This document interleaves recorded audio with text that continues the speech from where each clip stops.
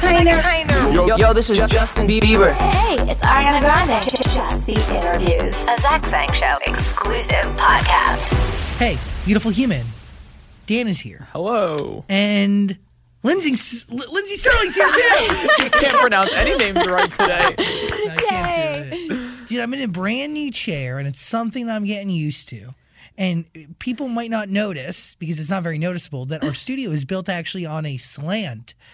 It's slanted slightly to the right. Mm-hmm. So if I just start moving randomly to the right, like, it's because I have a new chair with better wheels. Yeah. And our entire studio is built crooked. Well, that makes total sense, especially if they're like freshly greased wheels. You're in trouble. Lindsey, I got some greased wheels. See this? Oh, look at you. Oh, go. bye. He's rolling. I got some greased up wheels up in here. Do. We got a lot to discuss, though. Thank you for coming by and hanging out. I love coming to this place. I love coming to your show. I love chatting with you, whether it's like backstage somewhere or in this seat right here. So stoked to be here. You make me hella happy because we have a lot to uncover and a lot to discuss because Christmas is almost here. Yes. And Christmas is your season. I love Christmas my entire life. And now I feel so spoiled because I get to like royally celebrate it for months every year. I mean, you go on 2 tours a year pretty much. The last one was with Evanescence. Yeah. And now you do your Christmas tour, but you've been doing that a couple years too. Yes. Because every year for the last year you added to the album, and I think it came out the year before. Mm-hmm. Christmas and You and a violin. Why is that like a perfect combination for people? You know, I think it's the theatricality of how I like to present myself as an artist. Like, I love costumes, I love sparkles, I love tutus, I love dancing. And so, you know, people have kind of described the Christmas show. It's almost like, you know, a new, what is the famous ballet? Why can't I think of Nutcracker? Oh, yeah. It's, you know, it's because it's like very instrumentally driven. It's very instrumentation and, you know, sparkly dancers. So it just feels right for Christmas, I think. Is it different from the album? Do you have vocalists from your band? Do you sing records on the road, or is it all instrumental? Actually, the Christmas tour is pretty much the only tour that I will sing on. Cool. So, because I sang on the album, the Christmas album, I sang 3 songs on it. And so in the show, I really brave myself up and I sing 3 songs, which is unusual. I usually like to stick to the violin. That is my weapon of choice, you know, but, you know, I'll bust out the vocal cords for the Christmas tour. Why so selective? You know, a lot of my fans really like it when I sing, and I think it's because they just really love me, and so they accept my voice. They're being polite. You know, and they're just like, I mean, it's kind of like a mother's love. Like, my true fans will love anything I do. So they're like, Lindsey, your voice is amazing. But I'm like, you know, I'm an okay singer. But there's something about Christmas music where I feel like it can be a little imperfect. Yeah. And so, because I won't sing anything if I don't think my voice is the right voice for it. But for some reason, when I recorded the demos on these Christmas tracks, and then when we had like, you know, quote unquote, real singers sing some of these demos over again, I was like, I don't know. I like actually the way it sounded with kind of this untrained, unperfect voice, which happened to be mine. And so we ended up keeping my vocal on these songs, and it felt right for that. Normally does not feel right.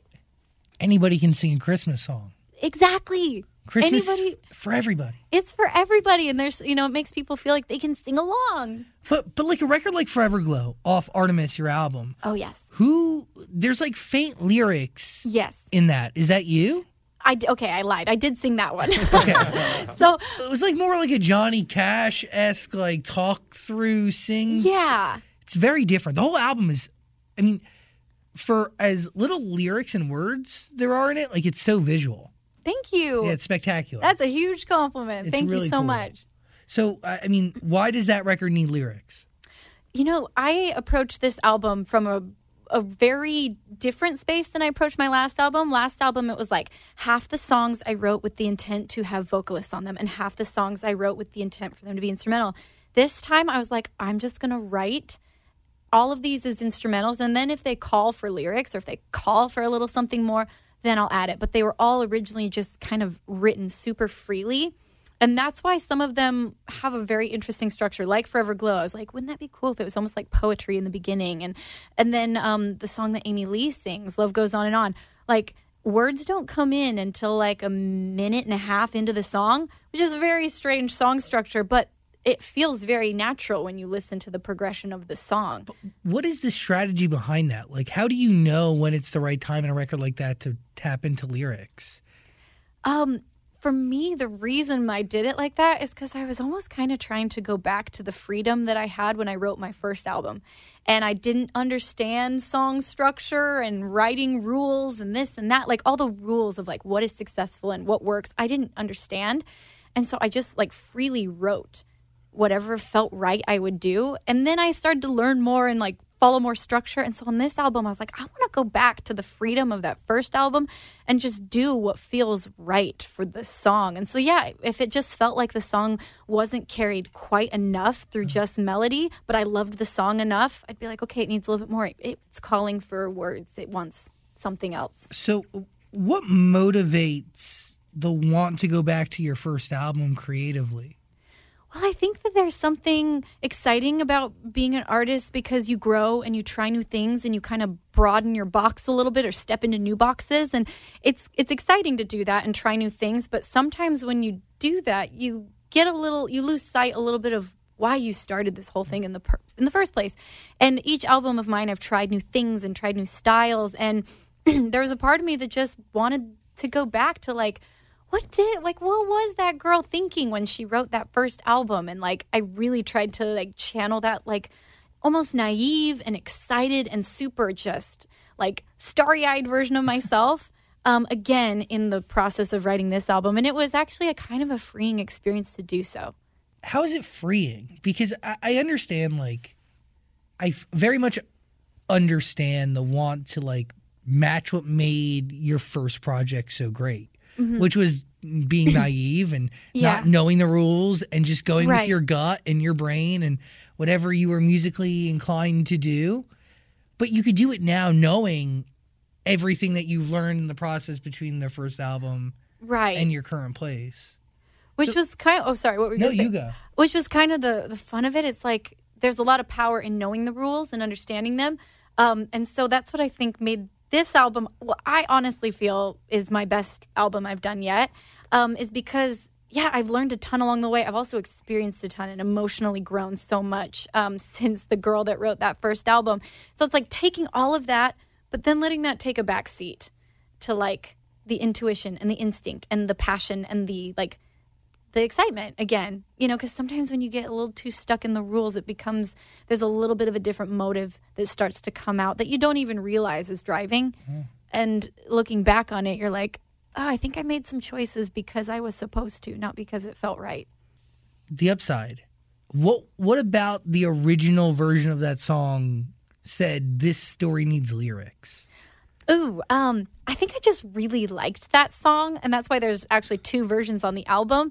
It was just so happy and exciting, and I find it's a lot easier for me to write super dramatic music and like really like, emotional and epic.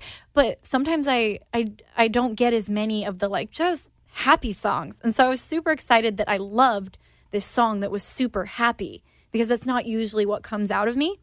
Even though I consider myself a very happy person, my art often comes out a lot more like dramatic. And so that's why I kept the instrumental version. But I also took a stab at writing like a much more like pop driven vocal on it. And I decided to keep both because I just know my fans and I know they'd be like, there's not enough violin on the song. And so I was like, well, hey, I really love this vocal version. And I was so stoked that Elle King sang it. But I was like, and then also, hey, here's an instrumental version, so you can't miss out that the violin's not on it as much. Here's both. You get everything. You get, the best of both worlds. Do you feel like you need to put violin on every single song you do? Oh, absolutely. Yeah. If I didn't have the violin, it'd be like if Meghan Trainor released a song that she wasn't singing on, but it was on her album and she wrote it, but she didn't sing on it and it's on her album. People be like, what the heck? Yeah. The violin's like my voice.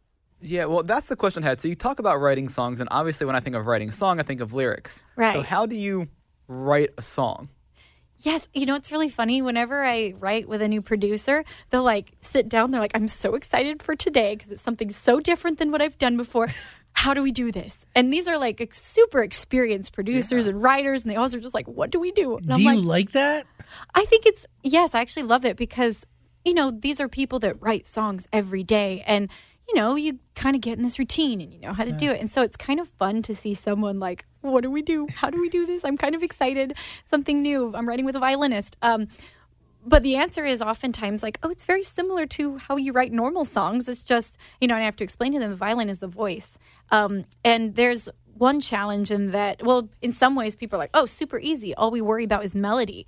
There's no lyrics to write. But at the same time, the challenge of that is that lyrics carry and the human voice connect so easily to people. And so you have to write with a really different mindset when you realize that a melody is all that is carrying this. And so it makes it really challenging to write, 15 songs for an album that are all going to carry someone solely through a melody. Yeah, and be different every time. And feel special. I don't even know how many songs I've written at this point that I've released, and worrying about like, oh no, they're going to say that sounds too much like Shatter Me or this or that. So trying to be different every time when all you've got is melody and sonics. Zach Sang Show. Yo, beautiful human, real quick. If you got stuff in your life that you don't need, you don't use, you don't want, why not sell it? Come on, make some extra coin, bring in some extra bacon, and use the Macari app to get it done. Macari is so easy. It is free, and it's legit. There's like 500,000 reviews in the App Store with an average rating of 4.8 stars. 150,000 new items are being listed every single day. And there's users of Macari in all 50 states, so it doesn't matter where you're at. You can sell your stuff on Macari. Plus, with the holiday season coming up, like Santa needs to get his gifts from somewhere, so why not you? If you got stuff that you want to get rid of, make some extra money. Macari is for you.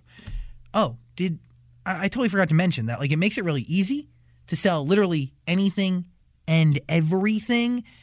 They're going to sell it for you. They're going to ship it for you, and then you get paid. All the hard parts of doing any sort of online transactions with someone are totally taken care of when you use Macari. If you're interested, just search Mercari, Macari, in the App Store. Try it out. Let me know what you think. Zach Sang Show. So does every song usually start with you? What does a producer usually bring to a session? Usually we start from scratch, and I will bring I always bring some sort of intention, whether we're writing about hope today, and I'll kind of tell them a story, or I've come in before literally with a music video idea many times, and I'm like, okay, today we're writing a song about a ballerina that is trapped in a music box, and she, and I'll explain the metaphor of what that means. Yeah. And I find that people really enjoy that, not only fans, but from a writing perspective, to write almost like you're scoring a mini film is really fun for a lot of these producers. And that's the way that I get the most inspired, is coming in with some sort of intention, and then we start with chords, and then I add the violin. Was that your approach with Artemis? Because there is a comic book with it. Yes. Is the comic book done before the album or after? It was really fun. They were done together. And so first I wrote this song, Artemis, and that was the first song for the album that I was like, okay, I've got to go. I haven't lost it. I've got my touch still. I'd written quite a few songs, and finally I found the sound of the album and what I wanted to share. And searching for different names, I happened upon Artemis, and suddenly I got really excited. I knew what the album was about. I knew the story I wanted to tell, and I was so inspired by it that I started writing a comic book. And the two kind of fed each other. As I would write part of the comic book, I'd be like, oh my gosh, I need to put that story into the album. And then as I would write some of the album, I'd be like, well, how can I make that song fit into... So they kind of fed each other. Does the comic book help give you a narrative? Yes. For the lyricless music? Yes. So certain songs from the album, for example, the song Artemis, it sounds like a hunter at times, and then other times it's really ethereal, and that's supposed to represent the fact that Artemis is the goddess of the moon, very ethereal and full of light, and then at other times she's the goddess of the hunt. And so, anytime that we go into these dream sequences that are in the comic book, that's kind of the soundtrack that people can turn to, and there's cool. Multiple things in the comic book that tie in, for example, our main character lives underground in this world called the trenches, where it's the slums of their society, and they've never even seen the sky because they're kind of trapped underground, and that's where the song Underground comes from. So yeah, the songs of the album are almost the soundtrack for the comic book story. Does that help you shape, give you story, or are these songs really from your life? Both. The themes for the comic book really stem from where I'm at now and like the experiences I've had over the last several years and what I've learned, those are kind of the themes of the comic book and the album. And, but it was really fun to write from a place of a whole story. Because a lot of times in my albums, it's like I'll have a story for this song and a story for that song. But they're all kind of like their own little vignettes. And this was the first time I've written an album all stemming from one story, one set of actual characters. And it just made it a really fun, unique writing process. Every time I'd go into a session, I would like share with them the comic book story and show them some of the pictures of the initial art. And, it just made it super fun. It's cool. Yeah. Thank you. How do you challenge yourself with the violin? Because you've been attached to it for so long. Yeah. Like, is it a challenge? Yes. Every time I learn a new set of songs, I don't know. I feel like at first, whenever I'm learning new music, I'm like, oh, dang, this is really, really hard, especially when I'm trying to learn choreography for like tour. I'm like, this is impossible. How did I ever do this before? But then I'll go back and like remember that, oh, yeah, once doing this choreography with this song felt impossible. And I learned that. And so every time around, I feel like I do, stretch the envelope a little bit in terms of the technicality of the playing, but probably mostly on what I can do while playing. That's probably where I usually challenge myself the most, is just in the dancing while performing. And like I said, every time I start preparing for a new tour, I'm like, this is impossible. No, it can't be done. And then I'm like, wait, I did it last time. And it felt the same way. And it always comes together after, weeks and weeks of practice. You're very nice on Dancing with the Stars. Oh, thank you. I feel like you could have utilized your violin skill a lot more than you did. Oh, they only let me use it on the finale. And actually, we didn't even really ask. We just kind of did it. Which, by the way, like if you would have done that every week, who else is hitting the ballroom floor and dancing with a freaking violin? Well, it's an unfair advantage. None of them. Right? It's my superpower. Exactly. Oh, yeah. Some of them are freaking figure skaters. The ballroom dancing is the same thing as figure skating, just without the freaking ice. It's ice skating, but on wood. It is. So, yeah. Good point. All I'm saying is they're using their skill too. All very valid points. When are you going to be on Dancing with the Stars? Oh, please do not get him started. He truly believes he deserves it. He thinks he'll win, but he's the worst dancer of all time. Do you really want to do it? I don't know. I will say it was one of the most fun things I have ever done, but it was also one of the hardest things I've ever done. That is why I am so nervous. The commitment is out of this world. It is unrelenting. It is the discipline required to do it properly is something that I just don't know I have. No, I will tell you, you will forget that you're actually a radio personality, and you will be like, after like 5 weeks, you'll start to think you're a ballroom dancer. If I make it that long. And that's like... He's not making it past the first episode. But it's funny because my management literally was like, Lindsey, because, I'd have all these commitments. And I'd be like, we need to cancel that because I have to go to ballroom rehearsal. So you're dancing like 6 hours a day at least. And they'd be like, Lindsey, I hate to remind you, you're not a professional ballroom dancer. You have a career that you have to keep alive, and a Christmas tour you have to start in a few weeks. And I was like, oh, right, you're right. Nothing ends. Your real life doesn't take a backseat to DWTS. It's like the two need to ride, shotgun together. That's why it was so hard, because certain people did definitely like put their career on hold for a time. But I mean, I was in like go mode. I had a Christmas album come out at the same time, and I was also learning and going on a brand new tour. I mean, I turned into a dancing zombie by the end. Do you rise to that challenge? Like, were there moments throughout that entire time that you were like, I can't do both. I got to tap out of one.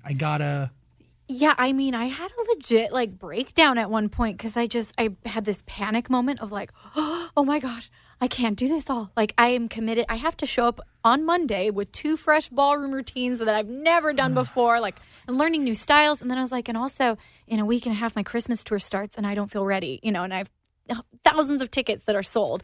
And it was just absolutely terrifying. It was like feeling like I'm either going to humiliate myself in front of millions of people on live TV, or I'm going to let down thousands and thousands of fans on a tour. And, the thing is, you kind of just rise to the impossible and you do it. And somehow it all worked out. But I'm not going to say that it wasn't one of the most emotionally and physically and like every way draining experiences that I've ever been through. But weirdly enough, I'd do it again because it was so fun. That's what I need to hear. And I have a lot of... He's doing it. They don't want me. I mean, we do have a lot of radio friends that maybe. I don't know. I don't know if it's so. The only thing that gave me a lot of encouragement, because I went I saw it for the first time when I went to come see you with my mom, and then I watched last week's Ally Brooke, and then I'm going to go again tonight. Oh, you're going tonight? Yeah, I'm very excited. I do like going to. Who are you voting for? Ally Brooke. She's going to win the mirror ball. She's so cute. She's adorable. I love her. Who are you rooting for? So I love Ally. I've met her a couple times, and she's just the sweetest quality person. And I've loved watching her journey, as they say. Yes. I loved your journey on the show. I've loved her journey. And then Kate Flannery, she is so freaking cute. Love her. And I love her. And I met her a couple weeks ago and was like, you're killing it. She's just so good. I think they're my top two. They're up there. James Vanderbeek is pretty freaking great, good. With his 5 kids, another one on the way. I'm obviously a fan of the show. I know all their backstories. You follow their journey. I've been following the journey. It is really cool to watch, and watching them communicate on the dance floor just gave me a lot of encouragement in terms of really your partner is there for you. They are. They're like your therapist. They're your coach. They're everything for you in that experience. And, you really form this very special bond with your coach. I was with Mark Ballas, and, he became one of my best friends. That's awesome. Yeah. I mean, it is something special. And to see the fact that it really does take two to tango, literally, is cool. You need each other, and your success is their success. And yeah, it's beautiful. It is a beautiful thing. As somebody who's been watching Dancing with the Stars since the very first episode with my mom. Oh, yes, Mom. I'm a big fan. Love it. She loves you, by the way. And she says hello. Oh, my gosh. Tell her hi. I will. She's going to be very happy. So when do we officially kick off this Christmas tour here? We kick it off, oh, my gosh, I think the 18th of November. 18th of November. If my dates are correct. I think that is correct. Okay, good. I'm really proud of myself for remembering that. What, are we going to do, all 18 tracks off this album? We do most of them, actually. Because it's an evening with. We don't have an opener. Cool. It's just kind of come and... So, yeah, almost the entire album is in the show. I think there's 2 songs we don't do. But, yeah. That's it. Full of Christmas fun. We've got little toy soldier costumes. We've got your fairy costumes. We got your sugar plum fairies. I mean, we got it all. We got your Grinch. It's a really good time. Come on down for some Christmas cheer. Yes, we got your hot cocoa. Sugar plums. Have you gotten to perform with Mariah Carey yet? No, I've never performed with, she's the Christmas queen. That's what I mean. And you're on your way, so I feel like you two together is just... Yeah. Gotta have it at some point, right? It does. Manifest it. I'm going to manifest that right now. It's a great idea. I'd love to perform. She really is the Christmas queen. Totally. And I feel like you are the right person to share a stage with because you don't upstage anybody. Right? I'm not going to steal from your vocals. No, totally. Yeah? Every artist should want to do a duet with you. It also puts me in a very comfortable position because, if you're singing on stage with Mariah Carey, talk about, terrifying. But I'm I don't have to compete with her, amazing vocals. I'm just, doing my own thing. I'm going to pixie around over here while playing a violin. And she can do her whistle tones. You're just going to compliment. Yeah. All good. Exactly. How do you push yourself on the violin? I know that it's, obviously challenging yourself to play the violin while doing other things, but to get different sounds out of one instrument. Yeah. Have you ever felt like you've just achieved all the possible sounds out of this thing and it's just totally milked? I think I've thought about that, and I almost went that direction on this album, but I had enough melodies that I ended up kind of keeping it a little bit more the standard, Lindsey Stirling sound that people know. But there's an endless world once you get into pedals and, all the specific effects. You can get drowned in that world and spend so much time. And it's something I've never really dove into. I think probably just because I was raised on classical music. And so I'm the sound of the violin, I'm a little bit of a purist. But I think in the future it would be really fun to kind of dive in and be okay, we've done lots of violin sounding violin music. Let's experiment with some crazy sounds. Because you can only take pizzicato and, different little... so far. I totally get that. You know what I mean? Yeah, but you want to keep the integrity of the instrument. Yeah, so whenever people are even playing electric violins is I I just love the sound of the classical, wood, rich violin, and then for show purposes, it's almost like costume changes. Like, I'll use the electrics because suddenly I come out with this, like, bedazzled violin. I was just going to say, do you have your bedazzled one today? I don't. I just brought... Okay. I'm so sorry. Do they have names? They do. What are your violins' names? So today I have Excalibur. That's like that's my favorite violin. I know you're not supposed to have favorite children, but that's my favorite violin. And it's like 100-year-old beautiful wood violin with a really rich sound. What? Yeah. 100 years old. I mean, that's like typical. That's why violins are very expensive, is because, you can't buy time and they get sweeter with time. And so the more expensive violins are ones that have just had to age, and like the wood that made them isn't even available anymore. So is that the oldest violin you have, Excalibur? Excalibur, yeah, it's the oldest one I have. And then I have I have Arwen, which is a white bedazzled violin named after Lord of the Rings, of course. We have Cleopatra, which is bedazzled as well. Pickles is like a tiny violin, like this big. They play it on the Christmas tour. Cool. What do you get out of Pickles because he's so little? It's actually quite funny. We have a toy set bit where my band plays toys, like toy keyboard and like a toy drum set, and we actually do like a medley of Christmas songs, and it's quite, like, people find it really funny because I'm playing like the same size violin a 5-year-old would play, and like squeaking out these little tunes, which doesn't sound great, but it works for like a 2-minute bit that people find really funny. Tiny Pickles. Little Pickles. Any other violins you have in your... Oh, too many, but... How many?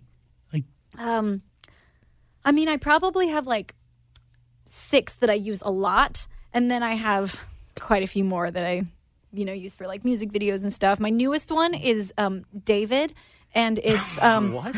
It's my newest violin. But wait, you got to hear the rest of it. It's... inspired by Artemis, the huntress character, and so it's made to look like a crossbow. What? So it's pretty awesome. It's in the Artemis music video, but so therefore its name is David Bowie. Get it right? So that's my newest violin, which Bravo. I feel really like fierce when I play that one. That is pretty dope. Yeah, it's pretty cool. Do you collect violins? I guess I do in a sense, because I have all these special ones that are like have been custom made and custom designed by myself for like music videos or tours, and so like I can't ever part with them because they're like my little, they're like pieces of art now for me. How sick is that? You're at a place in your life where you can get custom violins. Right? You made the violin cool. Well, thank you. I've always thought it was cool myself, but the rest of the world didn't. So, been working on that. What's the next instrument just right for the rebrand? I know this answer. It's the flute because of Lizzo. But I feel like she's already doing it. Like I want to start an instrument from the ground up. Oh, okay. All right. Flute's already done. How about the accordion? Oh my gosh. Are you going to do that? Are you going to make the accordion cool? No. Somebody else can have that one. Right. That's a gift I'm giving. We'll talk to like Dan from Imagine Dragons. Be like, you got to make the accordion cool. Bring it back, man. Just from like a branding aspect. I feel like Lizzo has done a lot for the flute. Yeah, right? She has. You've done exceptional amounts for the violin. Daniel from Why Don't We plays the cello. That's pretty cool. I love the cello. Cool. Cello is very cool. Yeah. But I don't know. The accordion means something. How about a trombone? Where's that thing been at? Oh. Nobody's been blowing a trombone recently? Trombone Shorty. Yeah. Is that an artist? Yes. Yeah. Trombone Shorty? Yeah, why do I know that name? Does he play the trombone? Did he work with Dinah Jane or Normani? Is he from Louisiana? Ooh, I'm not sure. Google it right now. You have a computer in front of you. But he was on my Christmas album, so I know he's a real person, and he plays the trombone, and he's awesome. Trombone Shorty. He worked with Normani. Warmer in the Winter. Yeah. And he's on that hit track, Warmer in the Winter. That hit record. That hit one. Have you ever worked with NASA? What? With NASA? Yes, because their lunar program is Artemis. It's called Artemis. And Artemis is supposed to land on the moon in 2024. Ooh. So I feel like you could write the soundtrack for the moon landing. Oh my gosh, I'm going to. Yes. Whether they ask you or not, you're going to do it. Yeah, I'm going to do it and at least play it at my while I watch live. I'll be like, I'll live stream it so my fans and I can enjoy it. I'll be like, I wrote this just for NASA, even though they didn't want it and they rejected it all 20 times I sent it. Here it is.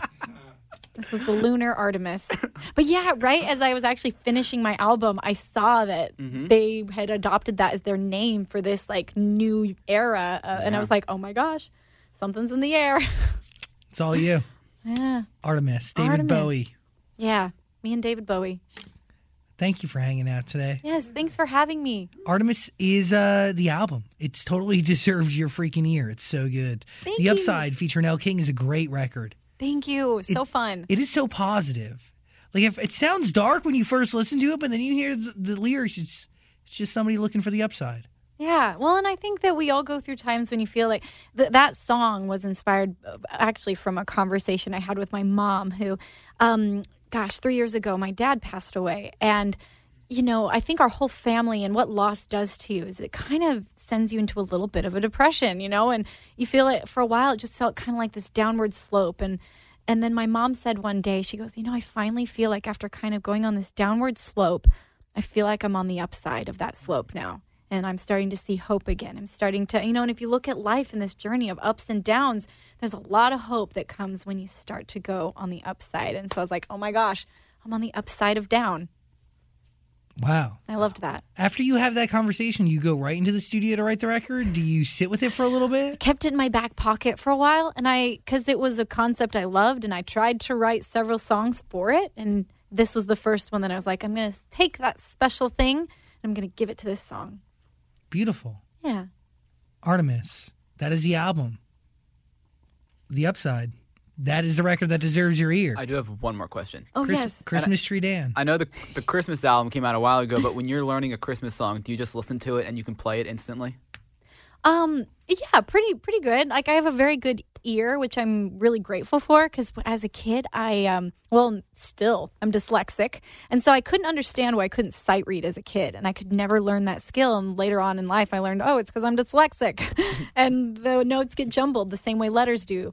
So because of that, like, disability, for lack of a better term, I learned how to use my ear super well to get me through, like, learning the violin. And that what was once a handicap has become a huge asset. It's something that's helped me so much in writing and learning quickly. And, you know, so even at the time, I thought it was going to, like, ruin the career I could have had, but it kind of created the career I now have. So I'm very grateful for that. Whoa. So you can listen to anything and pretty much play it? Yeah, to an extent. Yeah, if I hear it, I learn it way better through hearing than I do through, like, looking at pages of sheets, you know, music. So quickly, so when you're writing a song, do you just play it or you don't write any music? I don't write any music. I just play it. I'll make a voice note of it so I don't forget it. And then I, like, you know, play it until I, like, know it. And yeah, I never write anything down. Whoa. Cool. Yeah. Artemis, listen to the album. Have you listened to it? I have. It's very intense. Dude, it's awesome. Yeah. It's very intense. I love it. Also, Warmer in the Winter. It's like EDM with a violin over it, some of the songs. Yes. That's always the goal. I love EDM. And I love marrying the two. Is that what you're looking for in a producer, is to beef up your violin, what you give them? Yeah, I mean, I always want it to feel, like, heavy and, like, big and massive. Like, I love, thick music. I like my music thick. And so that's kind of what I always, you know, because I know a lot of music is very minimal nowadays. That's kind of in and kind of cool, which I totally get. But when I go in, I'm like, we're not going for what's, like, in and cool. Like, I want this to be, like, really meaty and intense. Artemis is thick. She's thick. Listen to the album. Lindsey, Stirling, everybody. Thanks for hanging. Thanks for having me. This podcast is part of the Zach Sang Show Podcast Network.